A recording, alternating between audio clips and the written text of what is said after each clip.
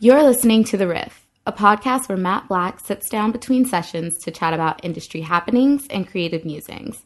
On this episode, we chat about Super Bowl ads, recurring themes, favorites, and ones that just didn't score.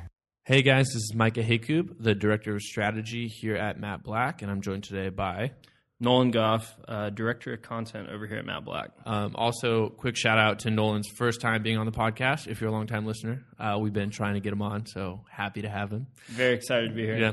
And so today, it's the Monday after the Super Bowl. One, crazy game, but two, we're not here to talk about that. We're talking about the ads. Really want to talk about, obviously, the overall theme yesterday was inclusiveness. That was the big, that was kind of the thesis. So Nolan, I would love to hear your thoughts as a narrative guy yourself, what you felt about that. Yeah, we totally saw a bunch of inclusive theme showing up this year. We had the Budweiser ad, the immigrant story centered around the founder, and then his meeting Anheuser. We had 84 Lumber, obviously, that aired the majority of their spot on television, and then you had to go online and check out the other piece of it. You had the Audi daughter commercial, which was a personal favorite of mine. Mm-hmm. I feel like it looped in to the story of the car as well. It didn't feel like it was like just some kind of tacked on inclusive message. It was very relevant to them as a brand. And then finally, you also had Airbnb. I heard that they came together with the ad at the very last minute. It was a last minute ad buy, but they had their whole "We Accept" campaign. Yeah, I mean, overall, I feel like Airbnb has been strong marketing-wise as a brand. The whole, the togetherness, the acceptance, the inclusiveness. Obviously, they've been on the right side of everything that's happened recently. But the ad, I thought, was a little bit. You could tell it was last minute. That was kind of my interpretation of it. Yeah, and I think obviously all these brands are trying to be on the right side of history, which is good, and it's great to see their values and all that. But I think with Airbnb, watching their ad, it almost felt like you could have put any logo at the end of it, and it could have worked for any brand, because obviously these are their values, and it's obviously something that they care about. But at least with, you have the Budweiser and the 84 Lumber, the story really stems from their product, and so it's, it shows off their values, but it also is part of their product, and it's part of their makeup, and it felt just a lot more genuine. Not to say that Airbnb's ad is, a poor ad or anything. I just think that these other ones are the kind of ads that live on, probably have more quality impressions because, with Audi, it's centered around cars, even though it's, just downhill racing and a little girl. But, it trickles back to the car. And with Budweiser, it's the story of their beer. Yeah. Yeah. I would say shouts to Airbnb for spending that much money just to plant their flag in the sand, obviously. And I thought that was a great thing about Audi being so blind. I feel like they were the most in your face where they just straight up said women get paid less than men, right? They state facts that we normally, if you look at the NFL did the Unite ad where they're doing the outline of the U.S. on the field, a lot of them, and we had talked about this, were obviously building on this theme, but we're making sure to not offend either side. If you're going to put it politically, they played it relatively safe. And I feel like potentially Airbnb and Audi were the two who were willing to go all the way over to one side and kind of take a stand on everything. Yeah, and the impression I've gotten from the 84 Lumber ad, which is probably my favorite ad of the Super Bowl, just because it's so rooted in narrative and it's really powerful, but you only got to see part of it on air, and you had to go and see it, the rest of it online. And from what I've heard on, just on reading online and stuff, is that Fox didn't want to air the whole thing. I think mainly for partisan reasons, just because the ending is so shocking and just so stark and really, really relevant. Just really hits home. But I definitely encourage people checking it out because it's pretty powerful. Definitely. Okay, so moving on from that theme over to, I guess the best and the worst. What did you feel is the best commercial? What was your favorite that you saw? I think besides 84 Lumber, we did have some commercials that were centered around laughs. I really enjoyed the Skittles romance one. Yeah. It was perfectly weird, which is what Skittles is known for. I thought it was hilarious. The Budweiser one was wonderful. And then, Bud Light always has some fun ads. What was the Bud Light one this year? It was the one with the dog, and it was like set up a Christmas Carol, and the ghost comes back because the guy doesn't want to hang out with his friends that night, and he shows him all the situations he's missing out on, the inside jokes and all of that, and then finally saves the day by bringing the party more Bud Light. Yeah, we can always appreciate that guy. Yeah, we can appreciate that guy. Personally, I would say T-Mobile.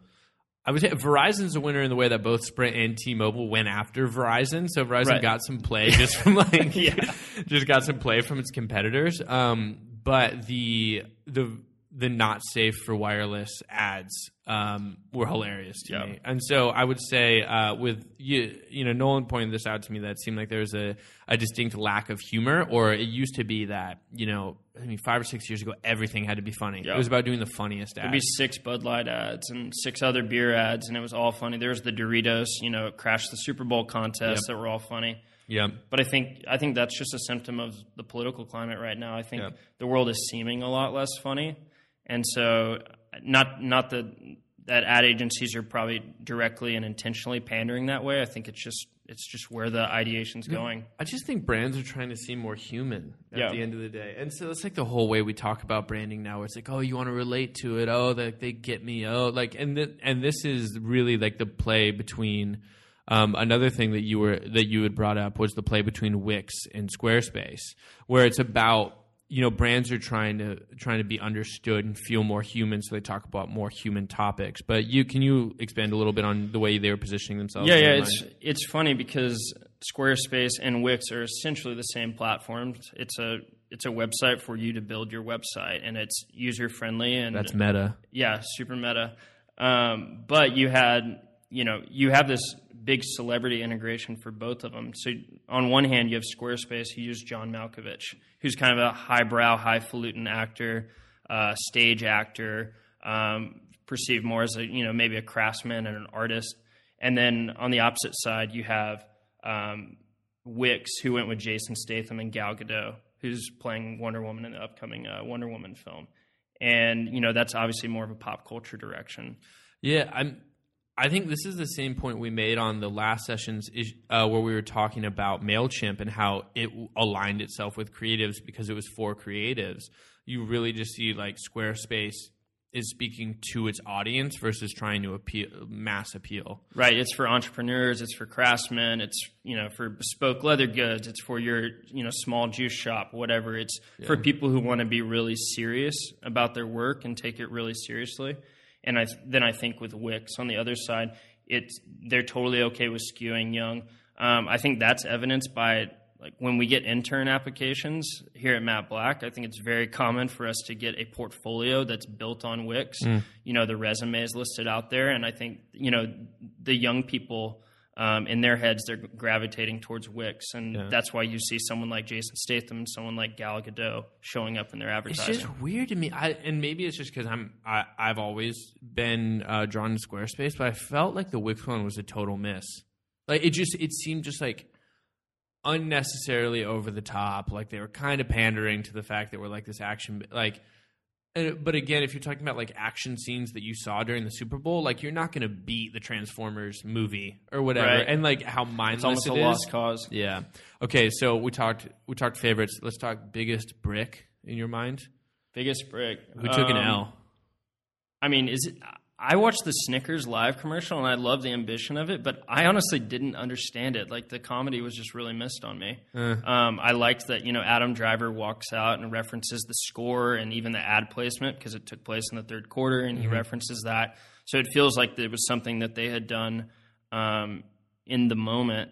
But it was live, yeah. Yeah, but the comedy just did not hit for me. It was interesting. One, they didn't do a good job enough of laying out that it was live. I think brands are still trying to figure out how do you get the audience to understand that something's live. So what they do is they reference something real time that's happening, right? It's the third quarter, the score's 3-21, whatever. But even it was weird. Like the first actor botched his opening line. If you go back and watch it, and I don't even think it was on purpose. Not like, oh, he messed up the live thing. It was like, that's funny. Oh, he literally just messed up his first line. And then it was funny, but if you're going to do a live commercial and you're not going to have to spend on all that, like they could have spent some more time on the writing. Yeah, and then in the same kind of family was I believe it was Hyundai. Peter Berg, director of the upcoming Patriots Day at Deepwater Horizon, he directed a live commercial. Well, not a live commercial, but he directed it as the Super Bowl was being played overseas at a U.S. Air Force base. And, they brought in a few different airmen. They got to sit down with their families and watch the game in this kind of 360 experience, almost as if they were at the Super Bowl with their families. Through 3D cameras. Yeah, 360 cameras, excuse me. Yeah, and I think it was cool, and I love the concept behind it. I love that they did it, immediately, and I love that it celebrated our servicemen and women. I think that's beautiful. But as far as really tugging on my heartstrings, I look at the Budweiser ad and the 84 Lumber ad and the Audi ad as being more effective. So, that great ephemeral moment they created is awesome, but it wasn't as effective to me as these more thought out, totally well-intentioned stories. Yeah, totally. For me, Alfa Romeo, for like a big coming out party, Fiat Chrysler sponsored, or Alfa Romeo sponsored the halftime coverage as well, not the actual halftime show, but like the football coverage, and then ran 3 ads during the game, none of which I think really, one, helped you understand who Alfa Romeo was, why you should care that they're going to be a more widely produced car, or the heritage behind it. Is it luxury or is it right? Like I can't even get thoughts around what they wanted you to think about them. Yeah. And then for me, the biggest brick was that petroleum ad. I can't even tell you it was like the petroleum producers. Oh yeah. I mean, come on, guys. I think they're one of the public enemy number ones right now. So I think they were trying to insert themselves in the conversation that they inspire a lot of really great things, but unfortunately, I think it was a miss. It didn't make sense. They could have done a fine ad. There was a collective groan at our Super Bowl party, so I think that was a total miss. Yeah. And everything was in blue total and green negative for and them. yeah. So I overall, I thought there were some really, really cool ads. I'm happy to see it go more like the inclusive route, the human route, less mindless with just like singing toads and the WhatsApp. Yeah, and less hashtags. I think we saw a lot fewer of those. I mean, stats prove that they're not effective anymore. Like nobody wants to tweet a brand's hashtag. Yeah. So I think that was actually really interesting is that Airbnb's whole thing kind of summed up with the hashtag at the end that we accept. Yeah. But they were one of the few ones that really hammered home that hashtag. Yeah, I mean they're a brand that's for digital generation, so for me it makes sense for them. But it literally used to be every ad. We did it a couple of years ago. We watched it and we wrote down every hashtag that came out of the Super Bowl, and it was ridiculous. There's like no reason to talk about any of them. But overall I thought it was really, really good. Yeah, for sure. Cool. All right, thanks for listening, guys. We'll catch you next time.